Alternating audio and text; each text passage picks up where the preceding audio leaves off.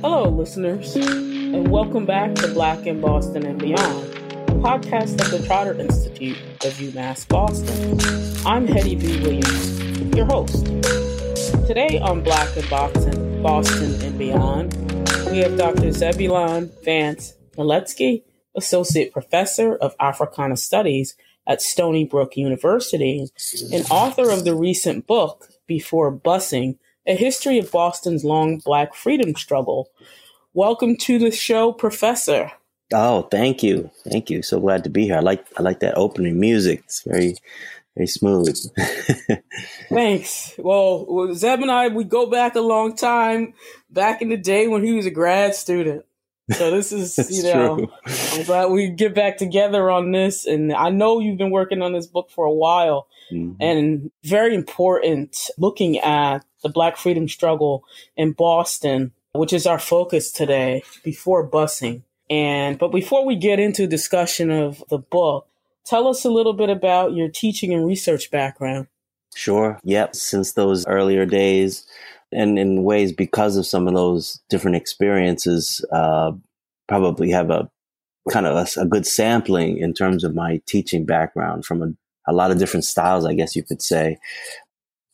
Certainly influenced greatly by, as we all are, mentors and my own teachers and professors. But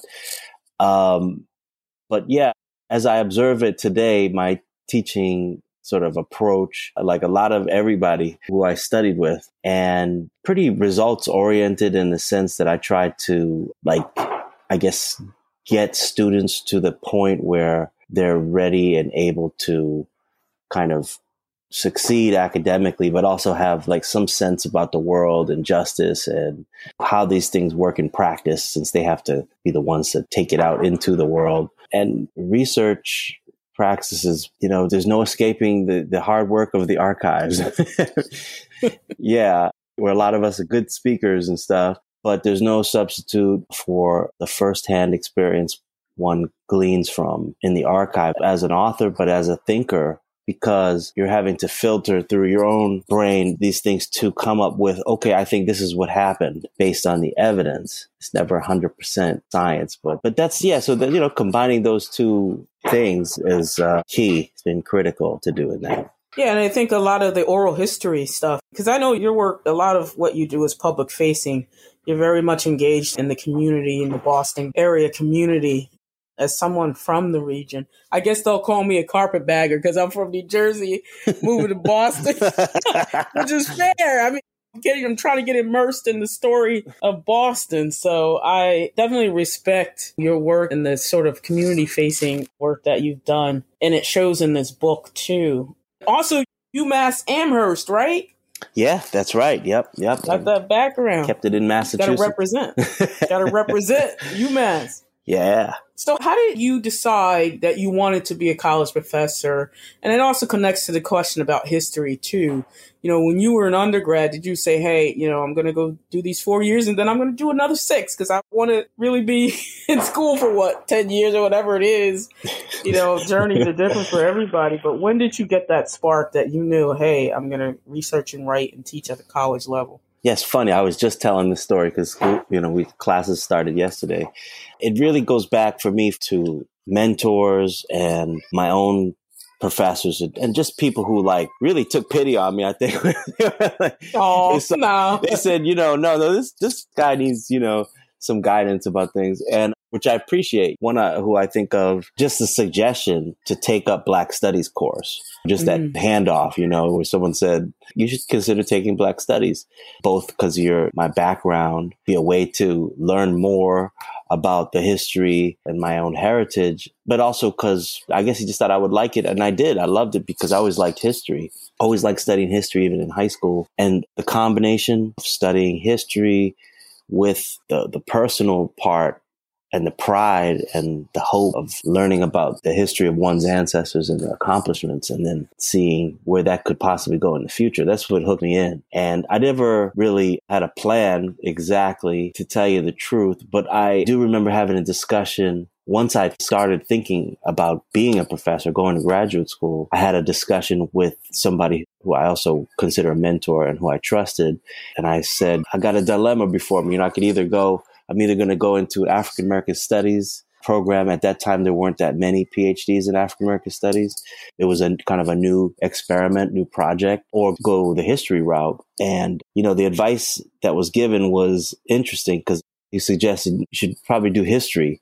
He said that because of the stigma against African American people in the country, that the studies of African American people, that is to say, the degree itself would also be stigmatized somehow and not as worthy in the academy.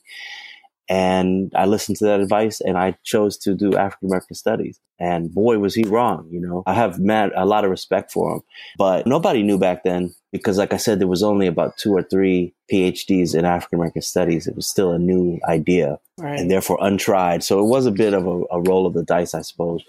But for me, there was no other decision that was, it was satisfying intellectually, but also personally in terms of the heritage, the connection that I felt to what I was learning. That was it. I was hooked after that. I didn't really have much else I ever wanted to do.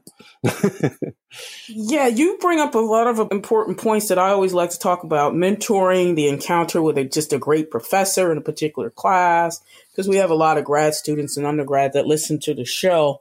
And I would say, any students listening, you may go into college as undergrad and not have a major and not have a plan, right? But you may encounter a great professor who mentors you and supports you along the way. And that might help you make the decision about what to major in. And that continues. That mentoring really does continue throughout your life, beyond the college campus. So I appreciate those really good points. Talk to us some more about why study history, and then we'll turn directly to your book.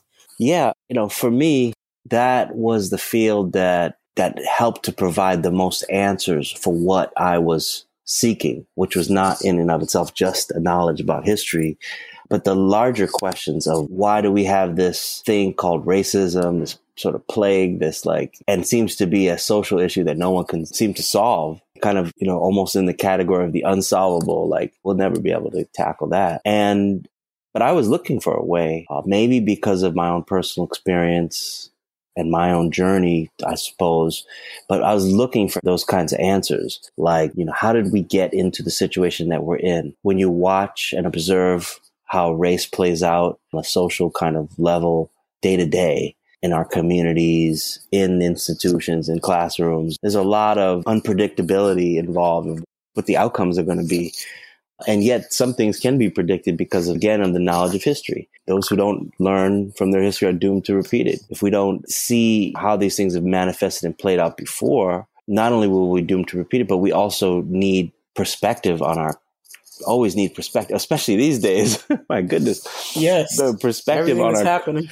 Yeah. And our current moment has never been more important just for day-to-day survival. And yeah, I love it. I think I sampled too. I sampled a couple of majors. Actually, originally an English major, and I jumped around, considered sociology, and actually, in the end, ironically, I majored in political science. I didn't even. Oh, okay. At the undergrad. At the undergrad level, yeah. At the time, that was the field that was answering the questions that I needed knowledge about the most at that time. But in the end, it comes back to history. I think it's something comforting to know that some of the things that are happening now, as confusing as they may seem, do have antecedents and they do have therefore some answers possibly to how to solve things going on today. And I think that's more exciting than any other field. I would agree. I have to agree with you on that.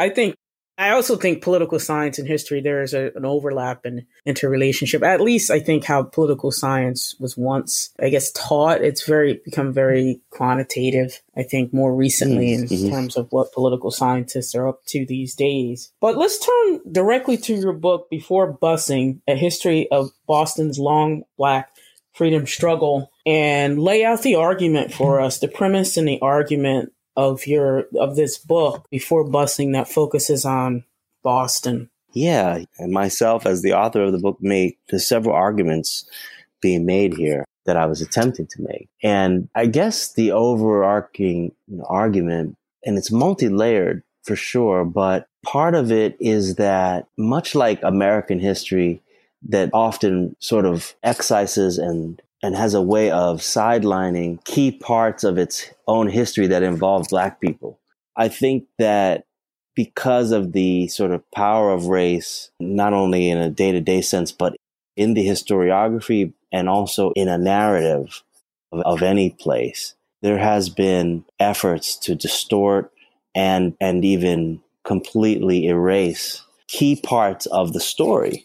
And much like how we suffer, I think, in this country, because we create these sort of myths, right? And if you're following the myths, then you're just kind of out of sync because it's just that. It's a myth, right? It's something that feels great, but ignores select parts of the story. So therefore, we don't have the full story. And I find more often than not, Black people are at the heart of those. Their story is at the heart of that effort to distort and erase. And I can't find, you couldn't think of any more stronger example than that, than the city of Boston's history, specifically and especially with regard to the years of school desegregation. There has been just a very one-sided narrative that completely wrote out the contributions, the work and labor and organizing successes of a somewhat smaller Black community than a lot of other cities in the Northeast, but very hardworking and very dedicated,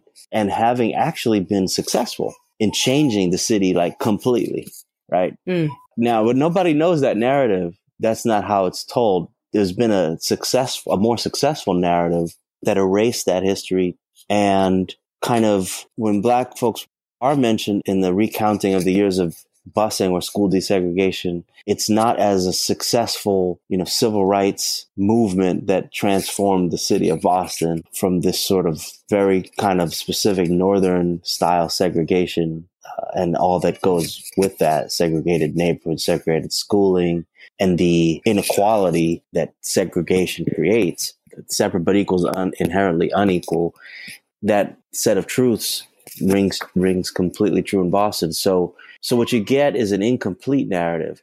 And that's sort of maybe my naive kind of approach, that the good people of the city of Boston simply lack the narrative. They lack the full story. They don't know that this group of 14 Black families essentially banded together and brought suit in the city of Boston and won their lawsuit, which, much like Brown versus Board of Education, won the lawsuit that breaks the back of this Jim Crow practice in the city of Boston, and thereby freeing the city from that kind of legacy, and one that is embraced really more today, although there are still problems, but of one that's a lot more open. I mean, it's just literally, if you grew up like in the time that I grew up in Boston, there were just parts of the city that Black people simply could not go to, or they could go during the day because of work, but they couldn't be there, say, like after dark without any kind of, violence happening. I mean, this was just constant. There's real regimented lines, rigid lines in Boston like that of crossing, taking one's life into your own hands and stuff like that. And so that part, so that's the narrative that's the argument that the book is making, basically, that simply with a longer view of that longer history and what led up to it, and the Black struggle in Boston, just shining a light on it completely, is the missing piece to the whole conversation about race in Boston that's happening today. Good points here about expanding the geographic and chronological parameters of the Black freedom struggle. And it's close to what I try to do in my work about New Jersey and other historians writing about the Northeast, obviously, looking at Philadelphia and other parts of the region, this particular region of the country, that most of the work, I think what you also talk about in the intro, much of the work is focused on the South and what was happening in southern states. But you have the freedom struggle beginning probably before in northeastern states like Boston, Philadelphia, and Newark, New Jersey. In order to tell this story, we're talking about the archives before we started and visiting the archives, but what type of evidence that you use in terms of primary sources, oral histories, archival, what different archival collections and things of that nature were used to get this story told? Well, yeah, I sort of always noted that again, trying to find that elusive narrative, I always noted that the true story about a lot of this stuff in Boston was an oral tradition story. Mm. It was told. That's how I heard it. Told and retold. So many different spaces, and not ever completely. Meetings or community meetings, barbershops could be really, truly like spaces like that. Conversation, someone's stoop or outside at the park or various things. And I kept hearing snippets that were important, but never the full story. And that was frustrating to me because I'm like, I got to piece this together and use the cues of the oral history that I was hearing and corroborate the evidence pretty much and fill in the blanks. That was really how I looked. I mean, I guess in hindsight, that's how I could see it now. But at the time, I just was trying to figure it all out because I'm like, I guess with the training at UMass and especially at UMass, your ears are hearing the same information, but it's hitting these different cues around different important themes in the field of Black studies and African American history and in the story of African Americans, I'm like, oh, wow. The more I learn about Boston's story, it's not so different from the heroic kind of civil rights narrative that we're more familiar with in the South. But of course, the problem with the history in the cities that you're mentioning, for example, Newark, Philadelphia, and Boston and other places, is always that myth making that happens in the North that says, oh, we're somehow separate or better than the South. We don't have those racial problems. And indeed, they are more elusive. They're not everything's not sort of as in your face. So it's more dug in deep. And so you really have to dig to find it. So I figured, okay, well, it's already an oral history. Let me get that history down, recorded with as many interviews as I possibly can do. And also there were other people doing some of this work as well. So one was not completely alone in this, and that was exciting. And so people would, if an oral history interview that I didn't have, maybe someone else had done it, and we would exchange information. And also realizing I couldn't interview everybody, there were already some of these things in some of the archives. I'm thinking specifically that Suffolk University has an amazing oral history archive of school desegregation years.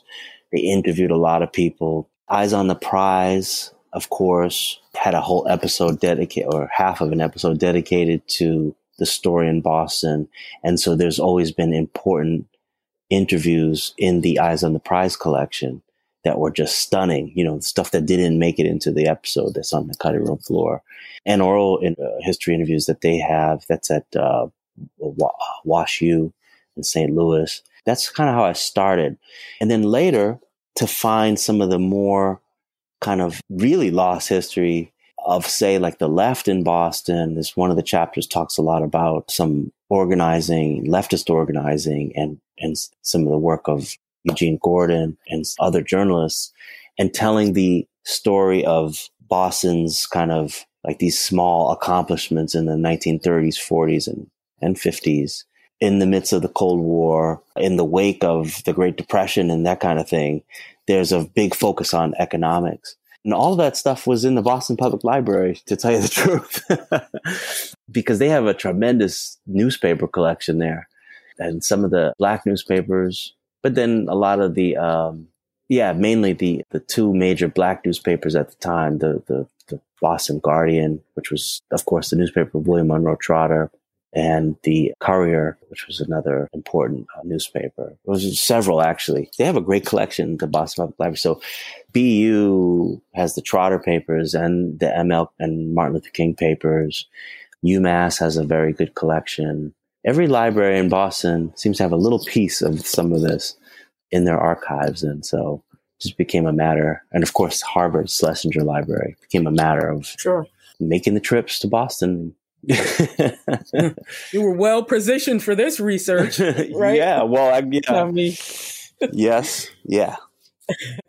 No, I think you go through a lot of different types of sources, and that's good for our students listening too, in terms of how you put together a story: newspapers, oral histories, archives, and even just having this memory of being told these stories and then trying to document and write them down and take these oral history interviews, which is a lot of work. oral history. And I have great respect for people who do local history because it's often scattered across so many different sections of a particular location. I mean, local history is very hard to do. It's very hard to do. It's, folks say, oh, local history, but it's extremely hard to do.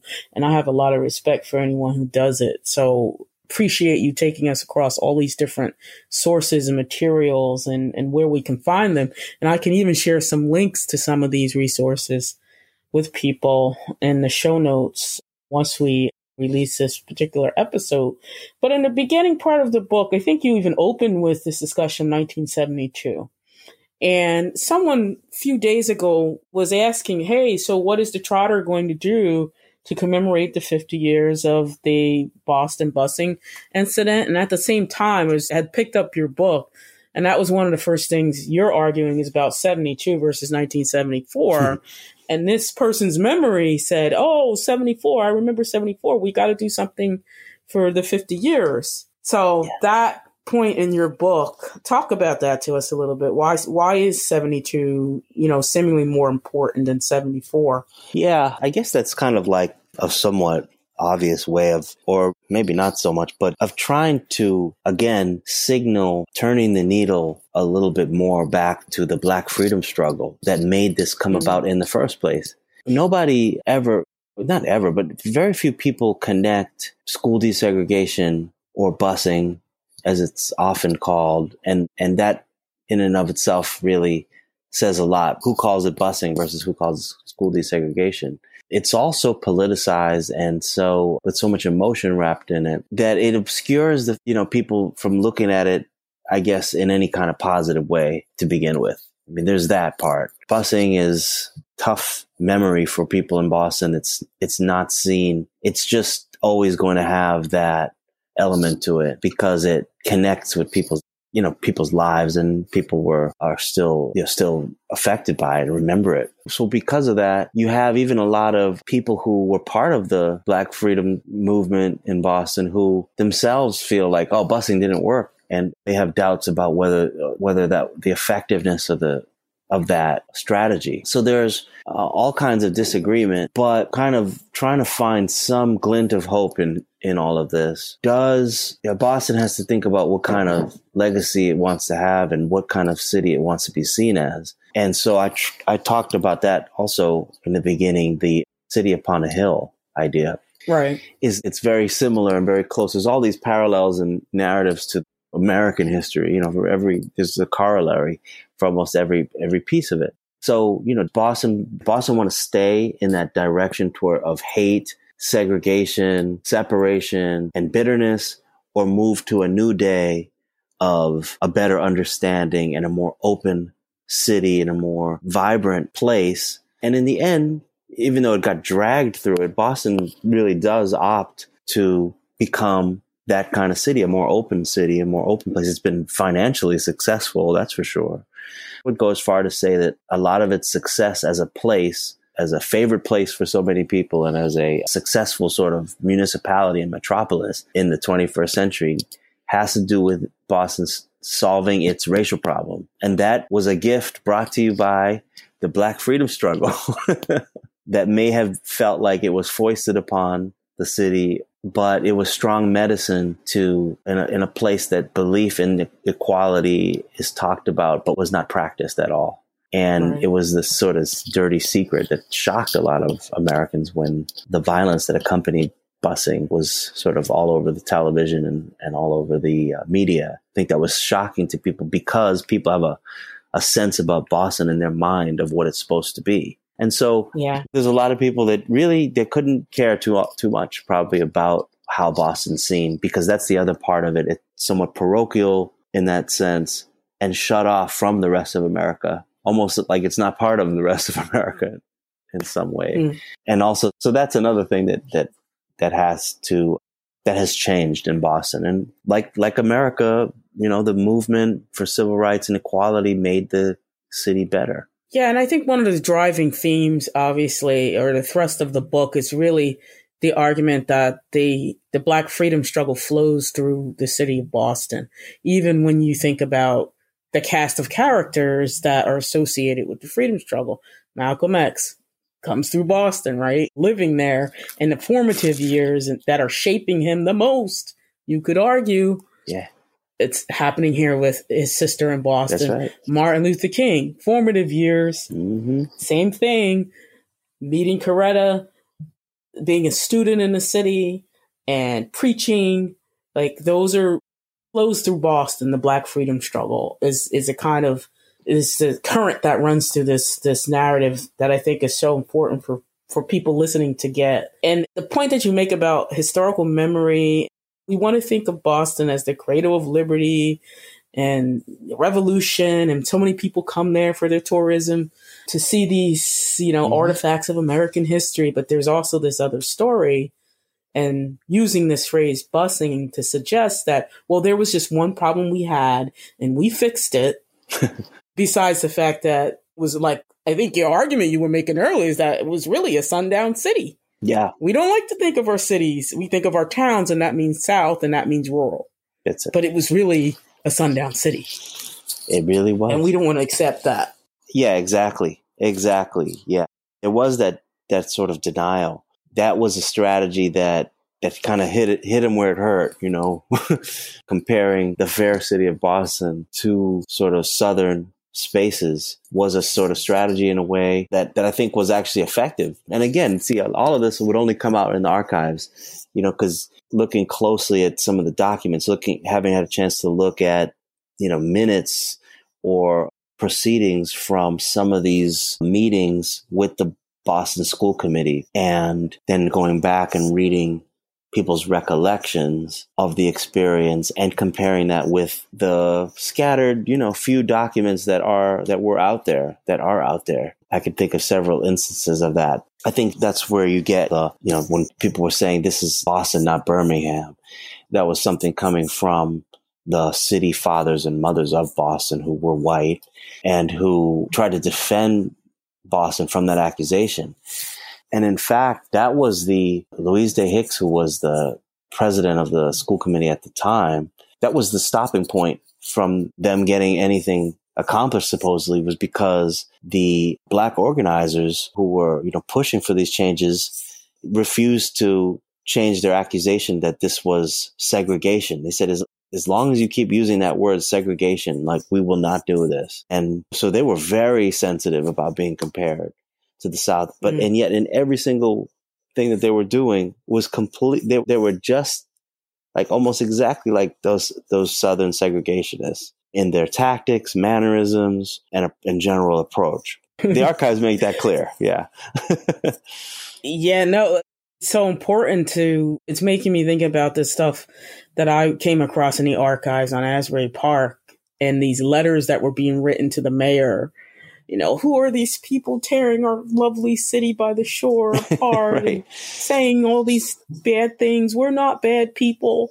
It's kind of thing you find in the archives with these letters to the editor, the newspapers. Yeah, exactly. I mean, that's important, Then as a historian, you can make up your mind. Like, I've seen enough or heard enough of this kind of testimonials in either way to say, okay, I'm not out on a limb to suggest that this was true or that was true. Right. And the different sources that you use to kind of substantiate particular perspective. Also in 74, so 76, Boston is a major tourist center for schools and just everyday citizens coming into the city to see the history of the nation. And made me think about what the 200th anniversary of the U.S. is happening in 76. So it's really close, in terms of dates.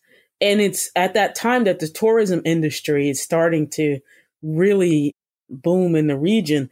So down to the present, this concern about what Boston looks like and embracing the idea of it as the cradle of liberty, right? That gets tarnished if you start to talk about gentrification, segregation, sundown city, right? Absolutely. So there's this concern tied to money, right? The capitalist imperative, tourism. That's right. Folks are not going to want to come here if we can't sell them a dream or Disneyland.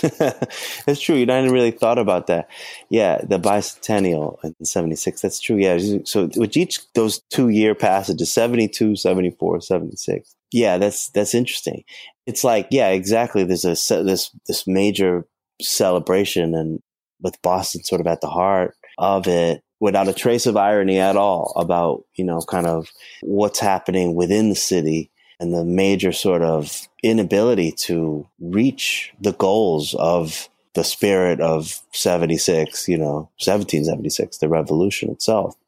I think that alone, people notice that. And that's something you gain, again, from doing oral history. If you hear something over and over again, people who came to Boston who didn't grow up there, and there are plenty of people in that category because a lot of people came for college and then stayed and became part, are like legendary parts of the Black, leadership structure there, even to this day, but who are actually from New York originally or from other places.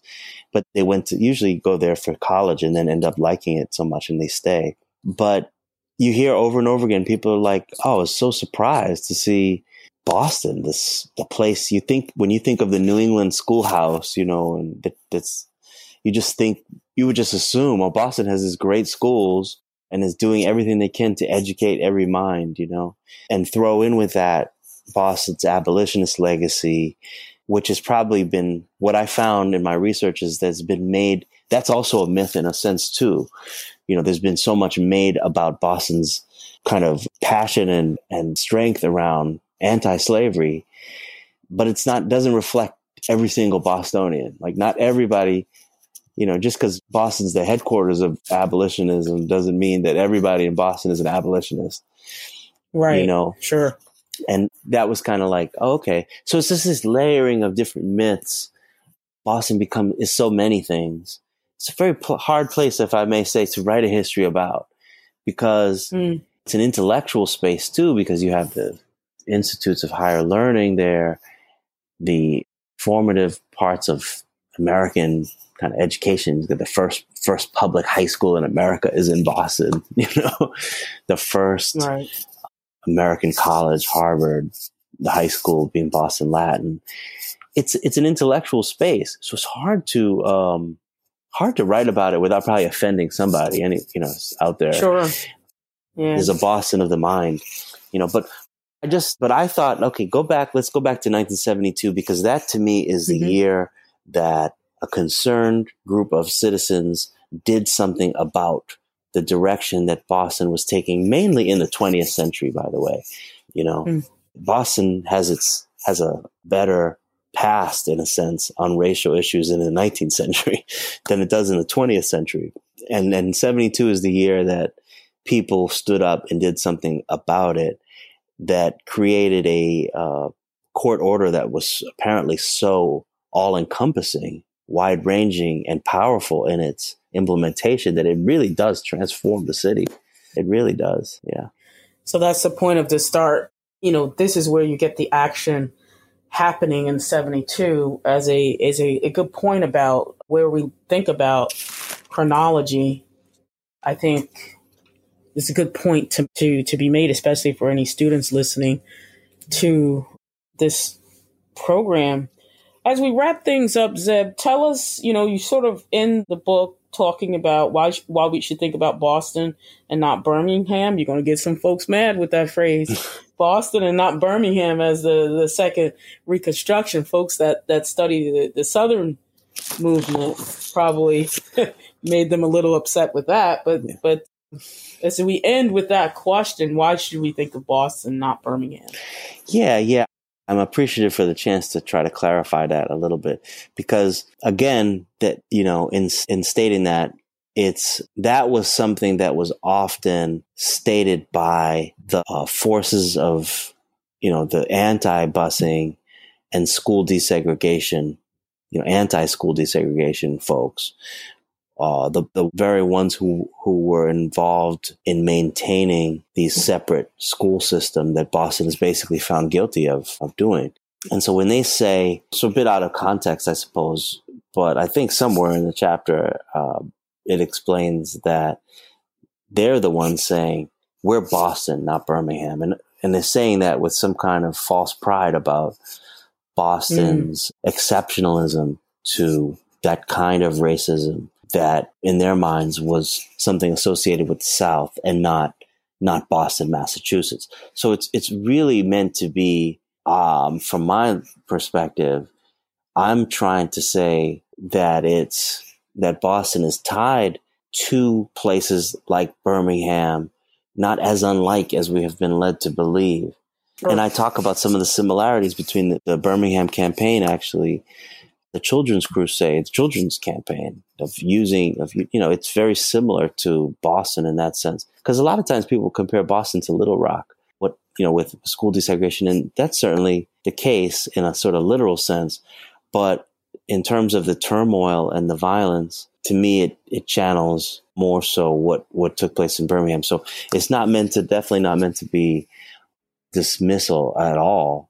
Sure. It's more the contrary. And so probably should have been in quotes and I think it was, but sometimes these things get, sort of left out.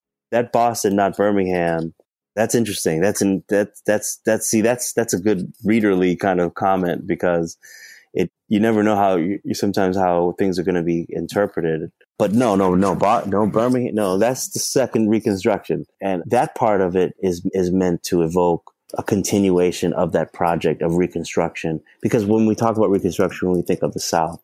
And I'm trying to say that Boston was an unreconstructed space itself, going back to the before the Southern stuff. And I make that argument also in the book earlier in the book. Yeah. Like the fact that separate but equal is a idea that comes from Boston itself. It's not just from the South. The South borrows a lot of more ideas from the North than we often talk about. No, I think that's really well said for us to make those connections and different links to New Jersey and Philadelphia too. Making that argument. Those of us who were looking at civil rights movement, Northeastern United States or in the North, have been telling folks who study the South, no, these things are connected. It's not either or, right? Where was it worse? It's saying that this was a national problem, and why we look at these northern cities. But Zeb, thank you so much for joining us today to talk about your, I think, very important book, Before Busing, A History of Boston's Long Black Freedom Struggle. Hopefully everybody will go out and get a copy of this important book about the long Black freedom struggle in Boston. Thank you. Well, thanks for having me. It's great to talk about the book.